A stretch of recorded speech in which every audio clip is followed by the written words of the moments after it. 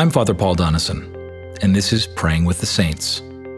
Each episode will contain a shortened evening prayer service and also an opportunity for me to share a story from the life of a saint, an ordinary Christian like you and me who sought to follow Jesus in their generation. We're using the Book of Common Prayer 2019, and you can download the liturgy sheet off our website. And if you have a BCP 2019, you can turn to page 41, where evening prayer begins.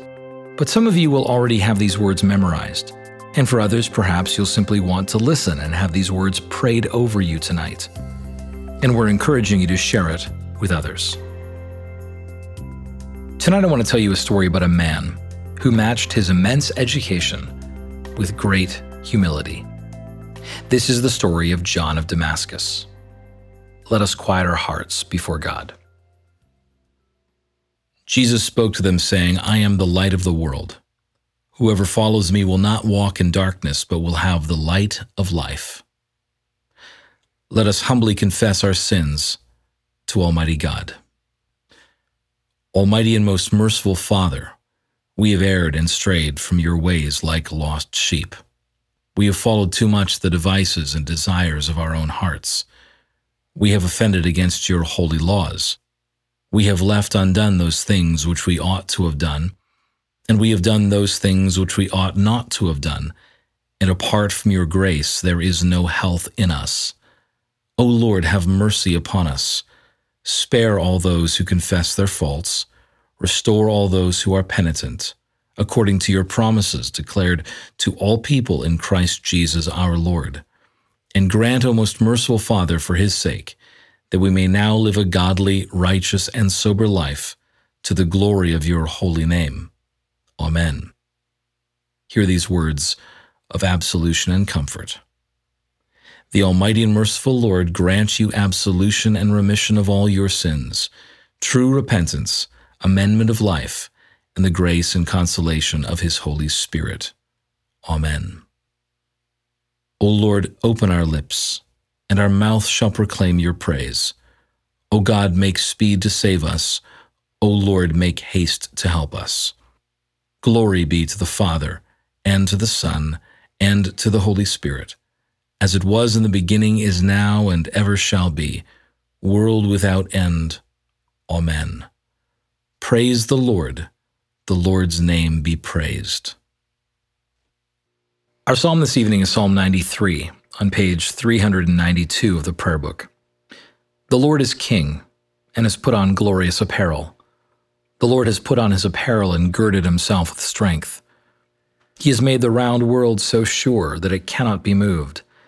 Ever since the world began, your throne has been established. You are from everlasting. The floods have risen, O Lord. The floods have lifted up their voice. The floods have lifted up their waters. Mightier than the sound of many waters, mightier than the waves of the sea. O Lord, who dwells on high, is mightier. Your testimonies, O Lord, are very sure. Holiness adorns your house forever. Glory be to the Father, and to the Son, and to the Holy Spirit, as it was in the beginning, is now, and ever shall be, world without end. Amen. In a world full of pride, we cannot hear enough stories about humility. Let me tell you the story of John of Damascus. He was born in Damascus, Syria, in 675, born to Sergius Mansur, who was the treasurer of the caliph. Odd, of course, for an Islamic caliphate to employ a Christian in such a senior position, but Sergius was known as a man of good, sound character. Now, Sergius, in this high position, wanted his son well educated, but he also wanted to keep him from what he regarded as the character-corrupting influence of the educators in Syria, who prized archery, military fighting, and athletics over almost everything else. He found the perfect tutor one day in the slave market in Damascus, a man named Cosmas of Calabria, who was a philosopher monk who had been captured and was being sold in the market. And Sergius recognized this Christian learned man as an opportunity for John to have a great personal tutor. And he was. John was tutored in every subject by Cosmas, from grammar, philosophy, astronomy, geometry, classical literature, and Christian scripture. Interestingly, after Sergius's death, his son John was appointed as chief advisor to the caliph, a position even higher than his father's. And during this time, John was caught up in all kinds of theological controversies of his day. The one that stands out is the controversy about the veneration of icons. And he ended up going head-to-head with the Byzantine emperor himself, Leo III. John effectively argued that veneration of icons was not worship, and that the incarnation of Jesus had radically changed the way that we are invited to know God. The invisible God in the incarnation had made himself visible in the person of Jesus. And so, in John's own words, I do not worship matter, I worship the God of matter, who became matter for my sake and deigned to inhabit matter, who worked out my salvation through matter. John's arguments ended up being enormously influential and decisive. It turns out that decades after John's death, the Second Council of Nicaea in 787 affirmed John's position in defense of icons. But during his life, he suffered for his position. Emperor Leo so disliked John that he ended up forging a letter in John's name about overthrowing the caliph who John worked for. And the caliph, whether he believed the letter or not, as various versions of the story go, did end up removing John from his high position. John was 51 years of age at this time, and he decided to give up his significant wealth. He had been put aside from all his rank and importance, and instead joined a monastery in Jerusalem. I love to read the story of how none of the monks were willing to oversee John because of his great education, great fame, former great position, and great wealth. They all assumed that John would be too proud to submit to monastic instruction. So in order to test his submission, one monk ordered John to take a shipment of baskets that they had made at the monastery into Damascus and to not return until he had sold them for twice their asking price. Now, anyone who's had experience haggling in markets like Damascus will know that these are mature shoppers who always go for the lowest possible price.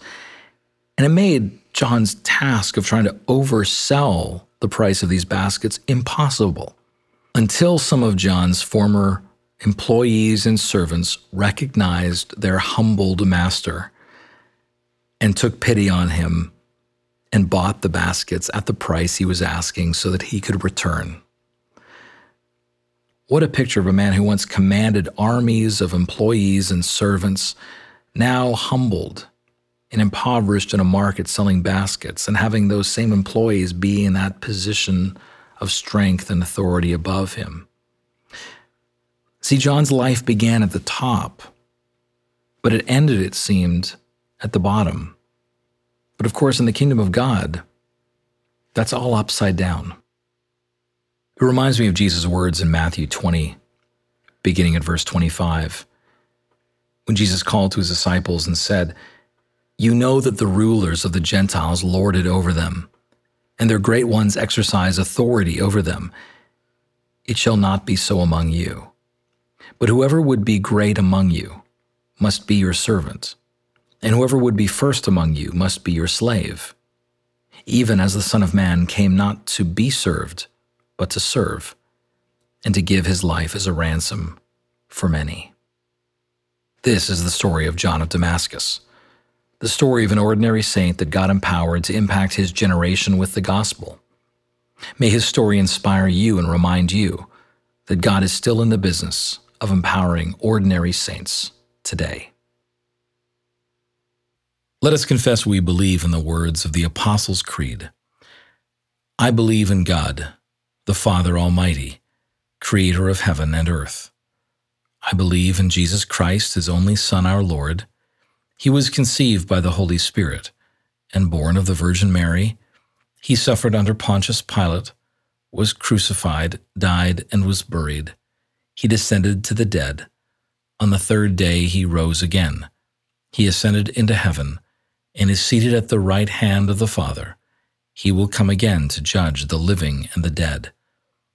I believe in the Holy Spirit, the Holy Catholic Church, the communion of saints, the forgiveness of sins, the resurrection of the body, and the life everlasting. Amen. Lord, have mercy upon us.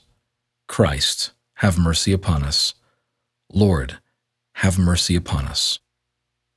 Our Father, who art in heaven, hallowed be thy name. Thy kingdom come. Thy will be done, on earth as it is in heaven. Give us this day our daily bread, and forgive us our trespasses, as we forgive those who trespass against us. And lead us not into temptation, but deliver us from evil. For thine is the kingdom, and the power, and the glory, forever and ever. Amen. O Lord, show your mercy upon us, and grant us your salvation. O Lord, guide those who govern us, and lead us in the way of justice and truth. Clothe your ministers with righteousness, and let your people sing with joy. O Lord, save your people, and bless your inheritance. Give peace in our time, O Lord, and defend us by your mighty power. Let not the needy, O Lord, be forgotten, nor the hope of the poor be taken away. Create in us clean hearts, O God, and take not your Holy Spirit from us. A Collect for Peace. O God, the source of all holy desires, all good counsels, and all just works, give to your servants that peace which the world cannot give, that our hearts may be set to obey your commandments, and that we, being defended from the fear of our enemies, may pass our time in rest and quietness, through the merits of Jesus Christ our Savior. Amen. A Collect for Aid Against Perils.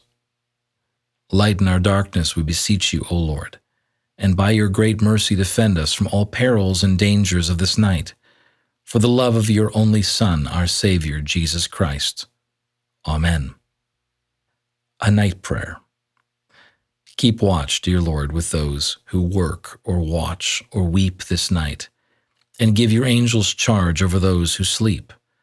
Tend the sick, Lord Christ. Give rest to the weary.